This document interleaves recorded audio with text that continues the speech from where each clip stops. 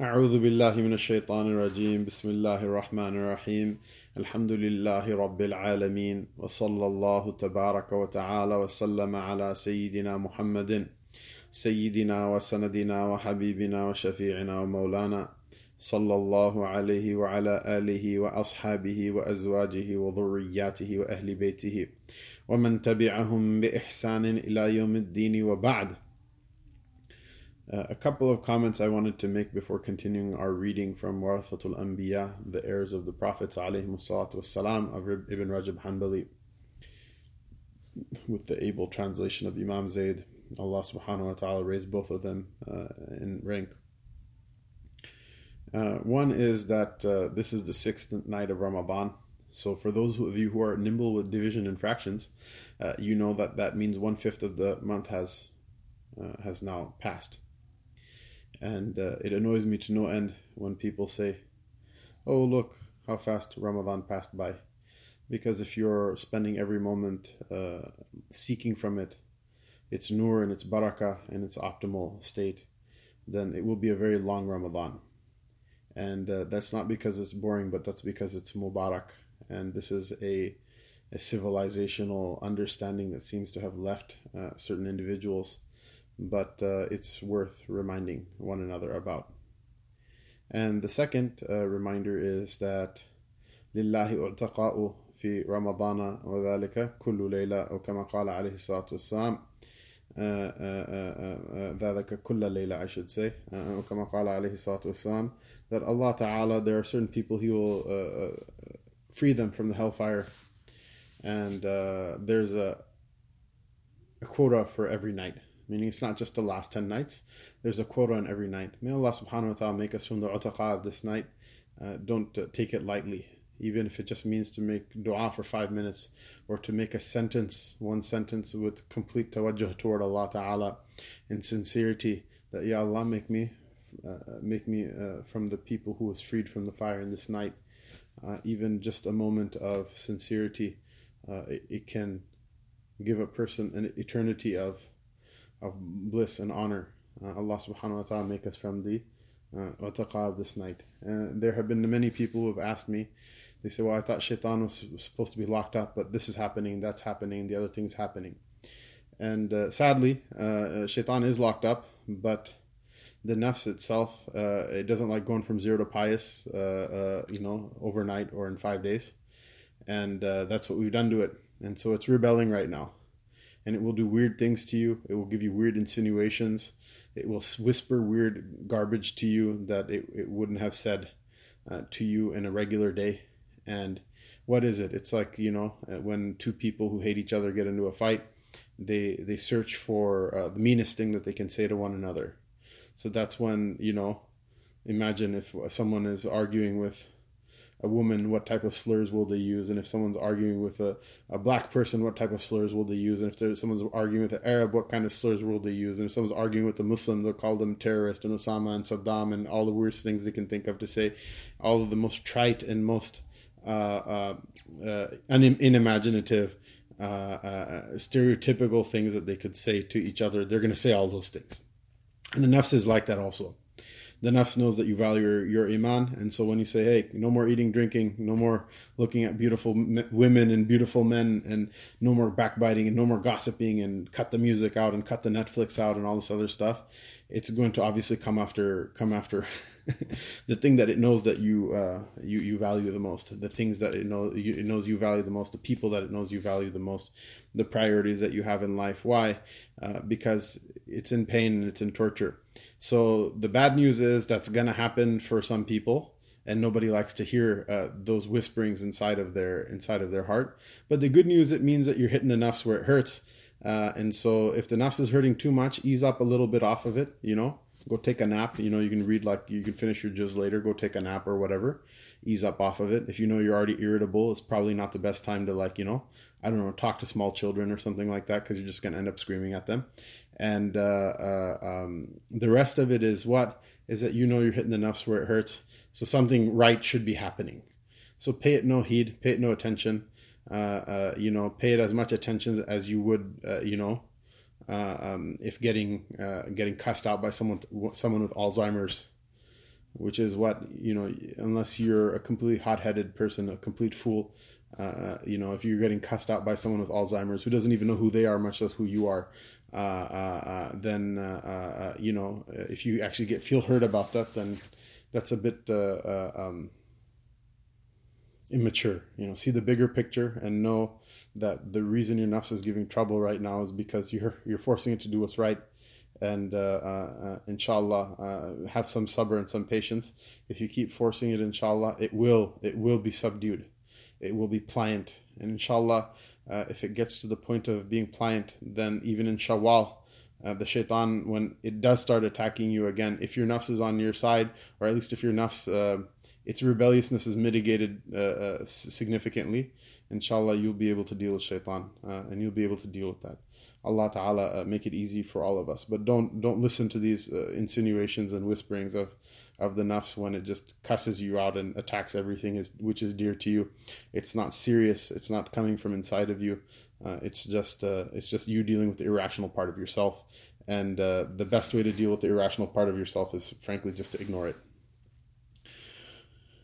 Chapter 4. Categories of scholars. Many of the righteous forebears, yani the Salaf, such as Sufyan al-Thawri, rahimahullah. Sufyan al-Thawri was a great scholar in the Tabi'een of Kufa, and he was or perhaps the Tabi'een, and he was a great Athari. He was a great scholar of the method of the Muhaddithun in Kufa, whereas Imam Abu Hanifa in that age was the great scholar of the people of Ra'i, the people of Usul and principled methodology. But Sufyan al-Thawri was a very, very well respected and highly esteemed individual in the history of this ummah. Such as Sufyan al-Thawri and others categorize scholars into various groups. The best of these groupings is epitomized by the scholar who knows both Allah and His commandments. By this expression, Sufyan al-Thawri refers to those who combine inner and outer knowledge. We talked about that in yesterday's bayan, so if you want to have a little bit more discussion about that, you can refer to yesterday's talk. These are the most distinguished scholars. They are praised by Allah. Indeed, amongst His servants, it is but the learned who fear Allah. Allah Ta'ala says in His book, إِنَّمَا يَخْشَى اللَّهَ مِنْ عِبَادِهِ الْعُلَمَاءُ. Indeed, none fear Allah except for the people of knowledge. He also says, indeed, those who were given knowledge beforehand, when our signs are recited to them, they fall down prostrate on their faces, saying, glorified is our Lord, Subhana Rabbina. Indeed, the promise of our Lord will be fulfilled. They will fall down prostrate on their faces, weeping, and it increases them in humility. Again, the tie between humility and between knowledge, which was discussed yesterday. Many of the righteous forebears used to say, religious knowledge is not an abundance of memorized texts, rather, knowledge is humility. One of them said, fear of Allah is sufficient knowledge, and being deceived concerning Allah is sufficient ignorance. This is a very important understanding. We have a usuli tradition, it's a principled tradition. It is a tradition in which information and knowledge is ordered in terms of priority. If a person doesn't understand the first lesson, the rest of the pieces of the puzzle are not going to make sense to them. The first piece of the puzzle is what? Is that a person should know their place, and that knowledge is a knowledge that endows humility to the knower. If they don't know humility, then all of their knowledge will be like the knowledge of Iblis. It will just give them a VIP first class ticket to the hellfire, which is not a good thing. They further said, one who knows Allah experientially does not necessarily know the commandments of Allah. Such are the possessors of inner knowledge who lack adequate comprehension of judicial matters.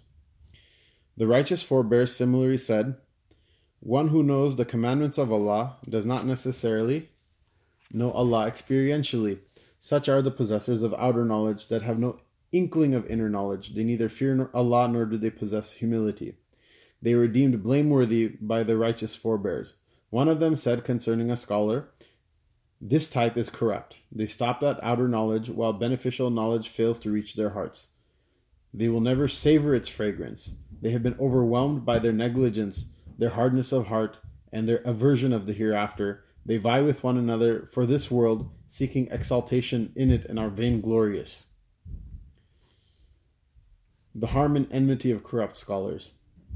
Corrupt scholars think ill of those who have obtained beneficial knowledge. They do not love them, nor do they sit with them. They may even condemn them.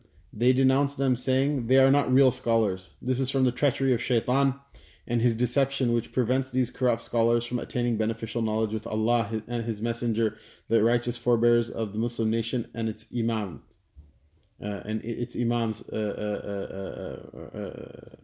The people who have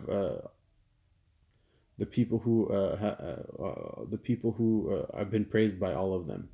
So he's saying that the treachery of Shaitan is what? Is that these people think themselves better than the ulama, the people who have beneficial knowledge reach their hearts, the scholars, the inward and the outward. They have contempt for them. They don't sit with them. They denounce them and say they're not real scholars. And this treachery of Shaitan prevents such corrupt people from attaining beneficial knowledge which Allah, His Messenger, the righteous forebears in the Muslim nations, and the Imams have all praised. And so this, what do we take from this? That there's a sign that if there's a person who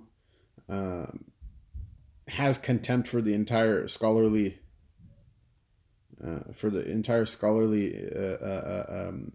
edifice, for the entire institution of scholarship in Islam, for precedent, for the established schools of fiqh or of really of any other ones of the science. They have contempt for them. They say that these people are not even real scholars. They're all stupid and I'm smart.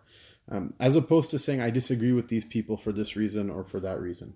But the person who completely dismisses them, this is a sign that that person is off the path. And we have unfortunately many people like that. And jinsu yamilu ila jinsihi, because there are many people whose arrogance prevents them from valuing what the ulama have to say. When they find such scholars, they say this person is like the big, this is the new sensation. This guy's the big guy who's going to revive Islam. And we have people like that, and they actually get space to speak in our masajid. Wal-iyadhu billah. One very interesting example of this is this individual by the name of Javed Ahmed Ghamidi, a person who has made inkar of many of the foundational principles of deen, has made inkar and disavowed a great majority, overwhelming preponderant majority of the corpus of hadith, of fiqh, of established precedents in really every different branch of learning. And on top of it, he was the official head of the Ideological Council, which is the religious advisory to the presidency of the Islamic Republic of Pakistan. For who? For Pervez Musharraf, its military dictator. So even according to actual liberal secular values, the man was a sellout. But because he tells people they don't have to respect even the most basic norms of the Sharia, people love him. And so the masajid that we're called to do service for, oftentimes at sacrifice and difficulty to ourselves, those masajid, at the turn of a dime, the boards will call pretenders like this to go and speak over there. And even from our own students, we have the karaha and the dislike of seeing people exalting and extolling things that charlatans like this say. Well, ilallahi al-mushtaka, I guess if that's what they want, if they want to see things overturned for the sake of overturning them, then a person like this would be wonderful. If the knowledge actually had enough importance to them that they would bother to learn it themselves, then maybe they would see why such a person is really just very ignorant and careless in their just flippant discarding of what is deep and meaningful scholarship of the past generations, and just a weird type of nafs trap that everyone else in the history of Islam was an idiot and I'm the only one who understood this, which that type of attitude to really any branch of learning or field of learning is dangerous. Like they say about Isaac Newton, they say that he said that if I have great vision, it's because I've stood on the shoulders of giants. Meaning what? He accepted the fact that there is a whole amount of civilization that brought him mathematics and physics that were developed to the point that they were, that he could say and think and develop and work through things and bring something new. Whereas if he had to spend his whole life, trying to figure out that, numbers in base 10 are better than Roman numerals or whatever, maybe he wouldn't have gotten to, his development of Newtonian physics, in the beautiful way that he did. If you're going to just dismiss everything, then good luck, start from square one again. And Ghamidi is definitely not the only person who's like this.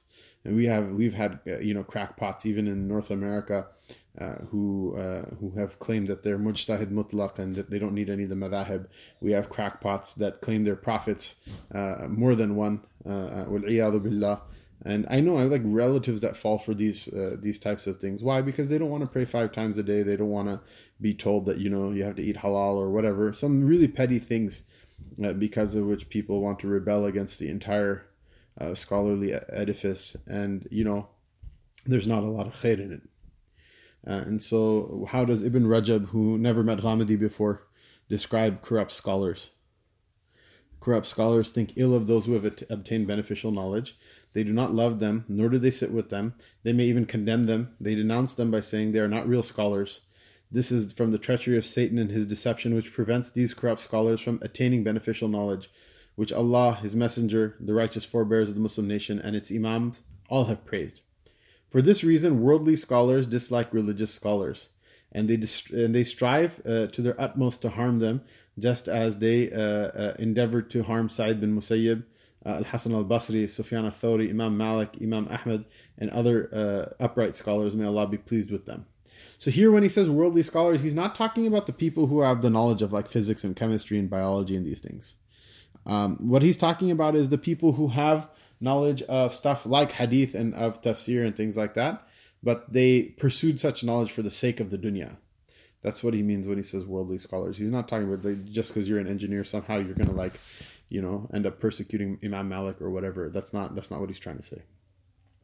This is because righteous scholars are successors of the Prophets ﷺ, whereas worldly scholars resemble those who have earned the wrath of Allah, those who were the enemies of the Prophets, the slayers of the Prophets, the murderers of the righteous.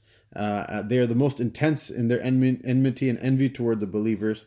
Because of their intense love of this world, these corrupt scholars appreciate neither knowledge of the religion nor true religion. Instead, they glorify wealth, status, and positions of advantage with rulers. And if you think Imam Junayd, rahimahullah, if you think any of the great imams of our tradition didn't have very powerful adversaries and antagonists that were ingratiated with the government, that would persecute them and threaten them with imprisonment and fine and death and imperil their dunya, you need to read a little bit more history. One of the ministers said to Mufti Hajjaj bin Arta, you know well jurisprudence and theology. Hajjaj says, why don't you instead say you have honor and esteem? The minister said, I swear by Allah, you belittle what Allah has extolled and you extol what Allah has belittled. Meaning the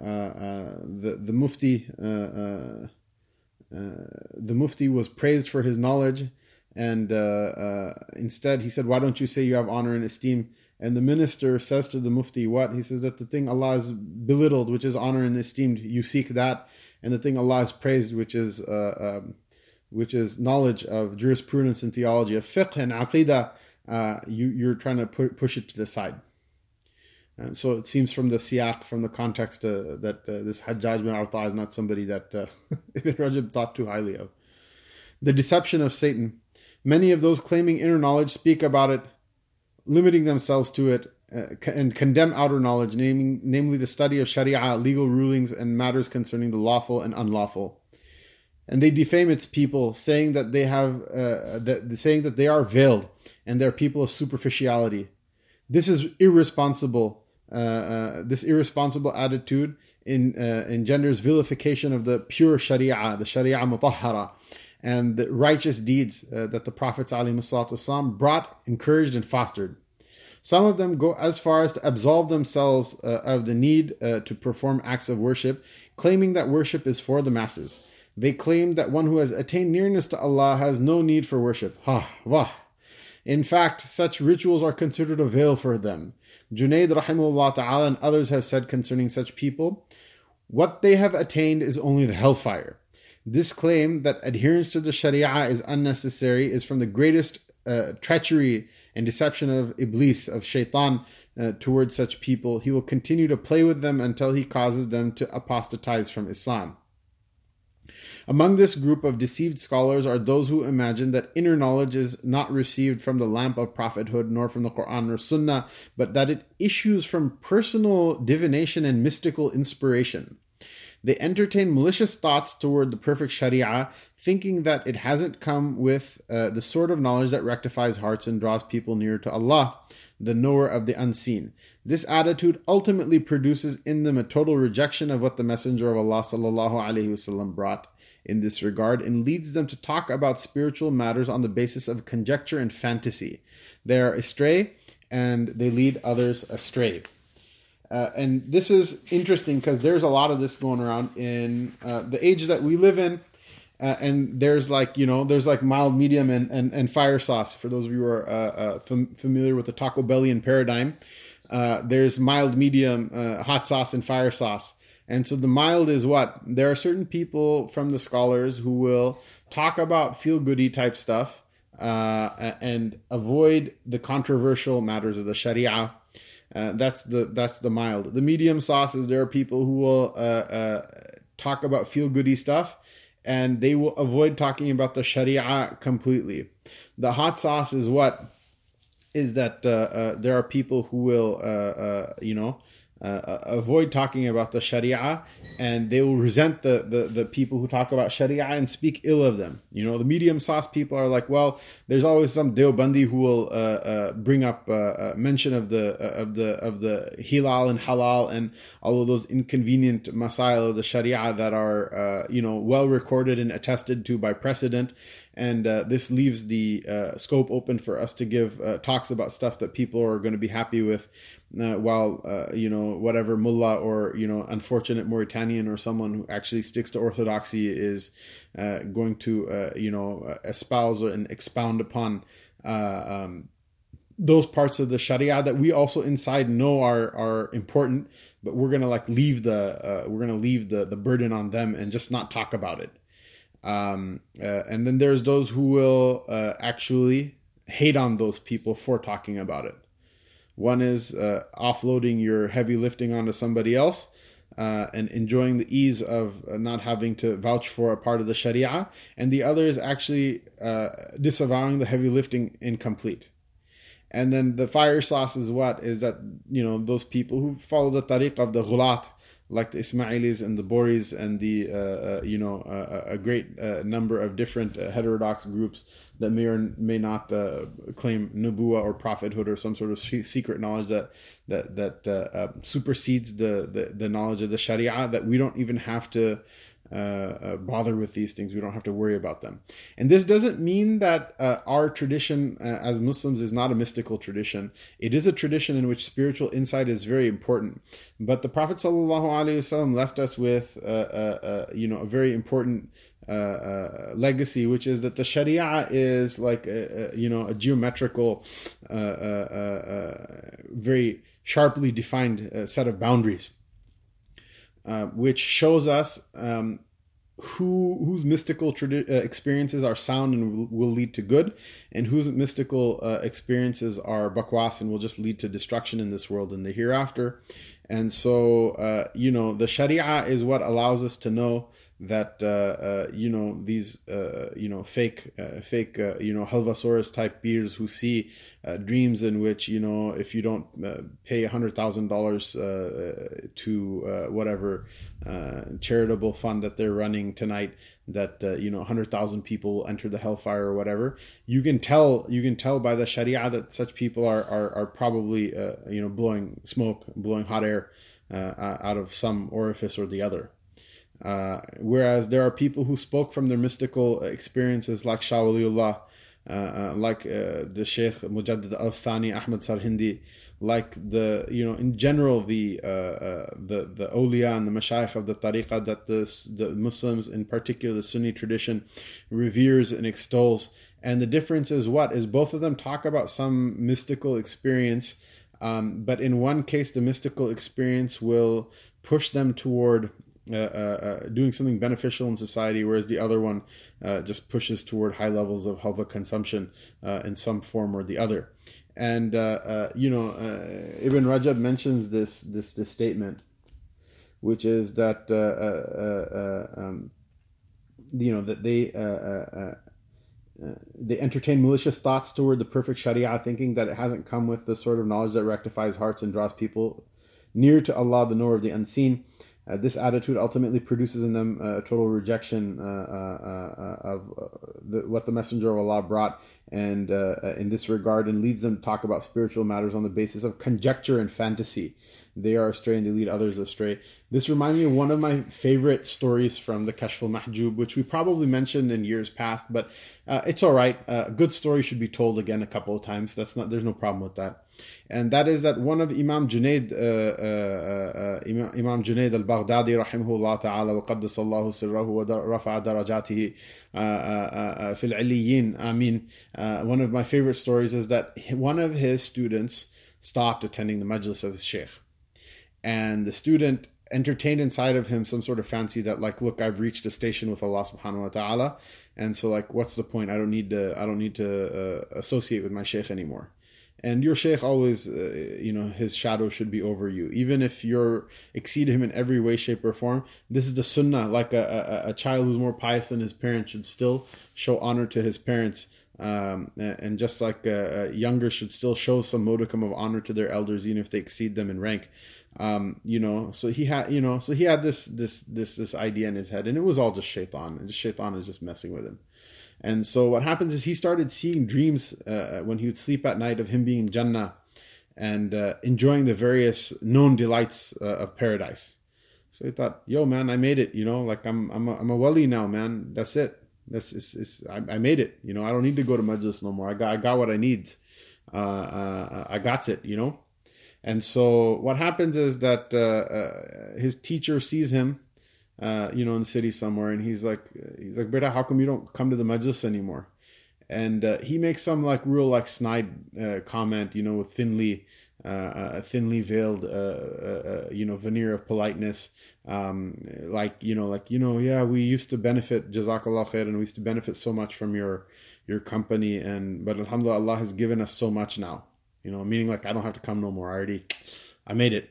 It's all good. And so Imam Junaid, your sheikh is intimately aware of your station, if he is also of a station like Imam Junaid. And so he's like, oh, okay, I see. That's cool. He goes, look, just do me a favor. He goes, next time you see one of these visions of being in Jannah or whatever that you're enjoying right now, he says, just repeat A'udhu billahi minash shaitanir rajim 3 times. And so he's like, okay, cool, I guess. So the next time he sleeps and he sees a vision of Jannah, and one of the Hur Ain is about to give him a kiss. Wouldn't that be so nice, right? Just don't admit that it would be nice to your wife. But wouldn't that be so wonderful, right? And so he's about to receive this kiss, and then he remembers, oh, my sheikh told me to do something. He says that, A'udhu billahi minash shaitanir rajim. And so he says it 3 times, and all of a sudden, bam, Jannah's gone, and he's sitting in a garbage dump in Baghdad, and a dog is licking his cheek. And those were Mubarak and blessed people. This is a fitna. God knows, if I would have passed it or not, I probably would have been like double as profligate. The people who sat in those majalis were awliya of Allah Ta'ala. Allah Ta'ala tested them very stringently. And so he had enough good sense to hang his head low and come back to Sheikh Saab and admit that I still have a couple of things to learn from you. And so he admitted him back into the majlis.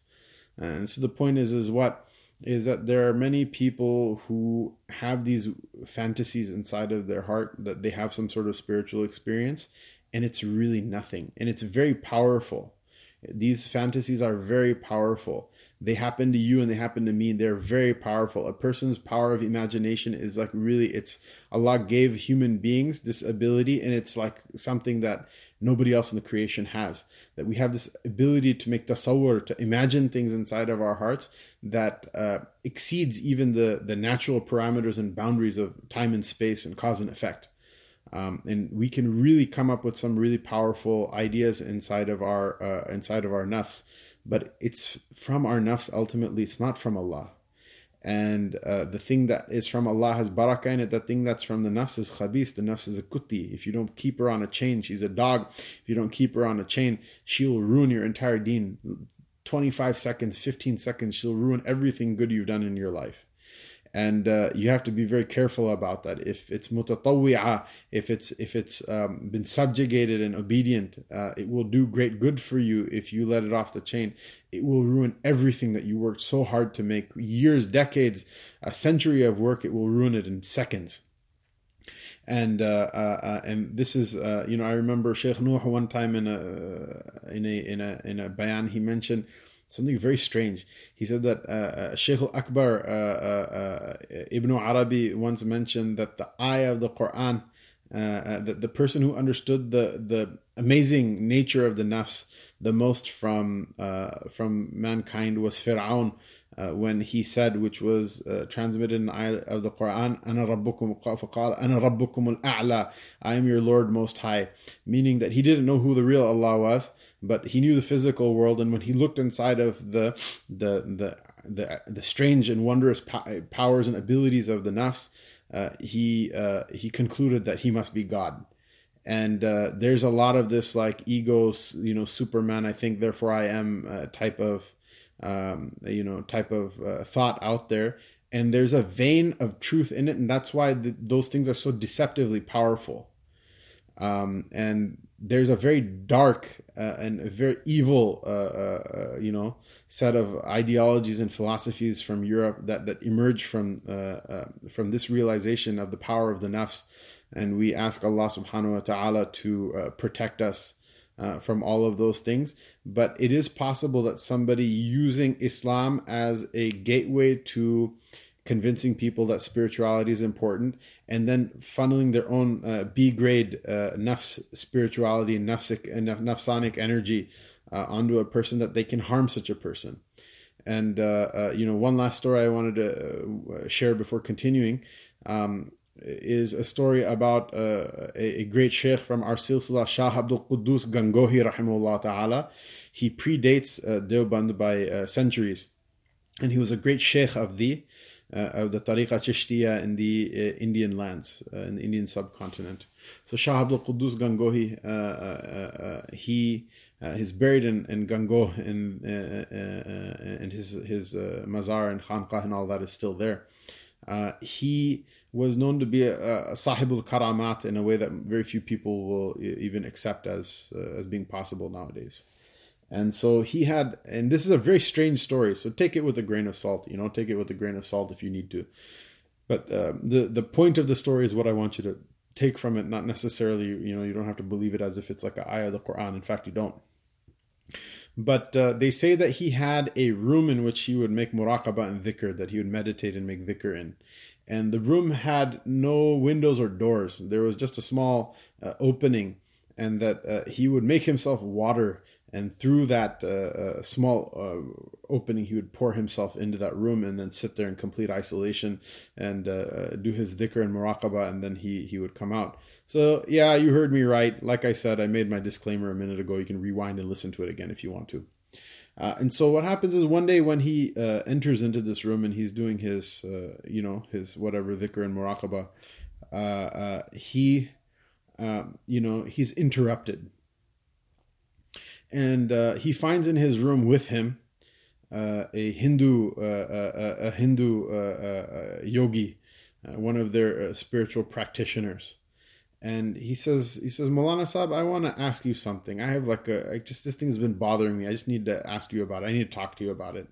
And, I had to ask. So I interrupted your meditation and whatever, but I just had to ask. And he says, what? He says, what is it you wanted to ask? He says, why is it that you Muslims always insist that you're right about everything? Why is it that you insist you're the only way to the truth, the only way to Allah Ta'ala? You're the only, the only people who have knowledge. You're the only people who have the path to salvation. He says, why do you have this dogged insistence? And Mawlana Shah Abdul Quddus, he says, this is the truth. It's from Allah Subhanahu wa Ta'ala. He goes, I can give you 1,000,000 proofs if you want to. And the yogi is like, I'm not interested in your proofs. He goes, look, you turned yourself into water and entered into this room. I also turned myself into water and entered into this room. And so you have your karama, you have your miracle, and I have my miracle. He goes, why? I don't see what the difference is between the two of us. Talk to me on that level. And so Hazrat Shah Sahib says, okay, you want to talk on that level? He says that meet me, at such and such time, and bring a bucket and a piece of cloth with you. He says, okay. So the two of them, they meet, and Shah Sahib has his bucket and piece of cloth, and this yogi has his bucket and piece of cloth. And he says, now turn yourself into water and sit in the bucket for a minute and then come out. And so the two of them do it at the same time. And when they come out, he says, now smell your piece of cloth and smell mine. And Hazrat Shah Sahib smelled like perfume, and the yogis smelled like najasa, like putridity. And this is the story. Now, a person may say, well, I don't know if I can believe that or not, which is fine. I get that, and I respect, I have sympathy for that part of a person's, reaction. It's fine. It's not, you don't need to accept this as a completely 100% true story in order to understand the precept behind it, which is what? Which is that spirituality in and of itself is not where it's all at. Spirituality combined with what? Combined with right thinking, with usul, with something that will bring you to Jannah forever, something which will be your salvation and be your rectification. That's what you want. And those people, there are some people who actually bring a very, very potent and a very real spiritual experience, but it's not good for you because it will take you to the hellfire. And we have this bizarre, condition that we're in, that we live amongst materialist people who don't accept even the existence of spirituality, so that when someone sees spirituality, comes face to face with it, they're completely floored. It's a paradigm shift, and people think this must be the haqq, this must be the truth, and it's not. It's not. If it doesn't lead you to something good, if it doesn't lead you to something better, there's no khair in it whatsoever. And this is what the beauty and supremacy of the way of the Prophet ﷺ is that it's good spirituality, it's good physicality, it's good mentality, it's good knowledge, and it's a good beginning, it's a good middle, and it's a good end. All of it, there's beauty and praiseworthiness in it from one to the other. So, with all due respect, I've heard this so many times over the years, from people. They say, oh, look, the path of the ulama and the path of the madaris and the path of these people and those is very dry, and it's just not for me. It's good, they learn hadith and stuff like that. It's very dry, it's not for me. If you're not going to find spirituality and knowledge in the hadith of the Prophet ﷺ, it doesn't exist. If you're not going to find it in the Quran, it doesn't exist. If you're not going to find it in the books of fiqh, it doesn't exist. If you're not going to find it in the books of aqidah, it doesn't exist. Go crack open the Kashf Mahjub. And see Shah Bayazid Bustami, the wali's wali. You want to tell awliya stories, those are the most just out there awliya stories in the world. And if it wasn't that all of the ummah bore witness to his high maqam and his station, both sides of the divide, of any divide in the ummah, they all bore witness to his great maqam.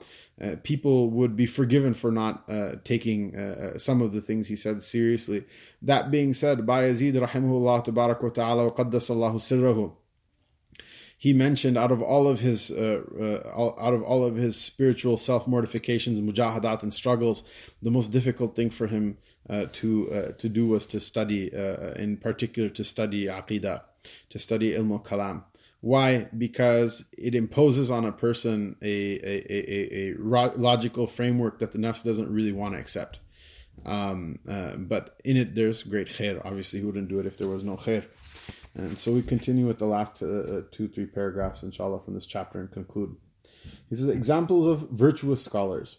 It is clear from this that the most complete and virtuous of scholars are those who are knowledgeable of Allah and His commandments. They combine two kinds of knowledge, outer and inward, which they receive from the Quran and Sunnah. They examine what people say on the basis of the Quran and Sunnah. That which agrees with these sources they accept, and that which contradicts them they reject. These scholars are the elite of mankind and the best of humanity after the Prophets ﷺ. They are the true successors of the prophets and messengers. And by the way, what does it mean, the true successors of the prophets and messengers? That these are the people who, with Allah Ta'ala, have mandate and have leadership Yawm al-Qiyamah. If one of these people has a disagreement with one of the other people, it doesn't matter if the other one has the money or the control or the political ascendancy or the sovereign authority. On the Day of Judgment, Allah Ta'ala will treat them as the rebels, the ones who rebelled against the system. The system with Allah Ta'ala is that these people are the ones who are the successors of the Prophets ﷺ. I mention this to you and warn you as a warning that you and myself, that we should never be on the wrong side of that fallout. Lest we face with Allah subhanahu wa ta'ala a punishment for rebellion. And baghi is one of the worst of the types of sins that a person can incur. These are the true successors of the prophets and messengers. There were many among the companions of the Prophet sallallahu alaihi wasallam, including the four Khulafa Rashidun, Sayyidina Abu Bakr, Sayyidina Umar, Sayyidina Uthman, Sayyidina Ali radiyallahu anhum, Sayyidina Mu'adh bin Jabal radiyallahu anhu, al-Ansari al-Khazraji, Abu Darda'i radiyallahu anhu, Salman al-Farisi, Abdullah ibn Mas'ud radiyallahu anhu, Abdullah ibn Amr, Abdullah ibn Abbas radiyallahu anhum, and many others. Similarly, from the generation after them, there are the likes of Sa'id bin Musayyib, Al-Hasan al-Basri, Ata, Tawus, Mujahid, Sa'id bin Jubair, Ibrahim al-Nakha'i, and Yahya ibn Abi Kathir, rahimahumullah tabarak wa ta'ala. And amongst those who came after the latter were the likes of Sufyan al-Thawri, al-Imam al-Awza'i, Imam Ahmad, and others amongst the righteous scholars.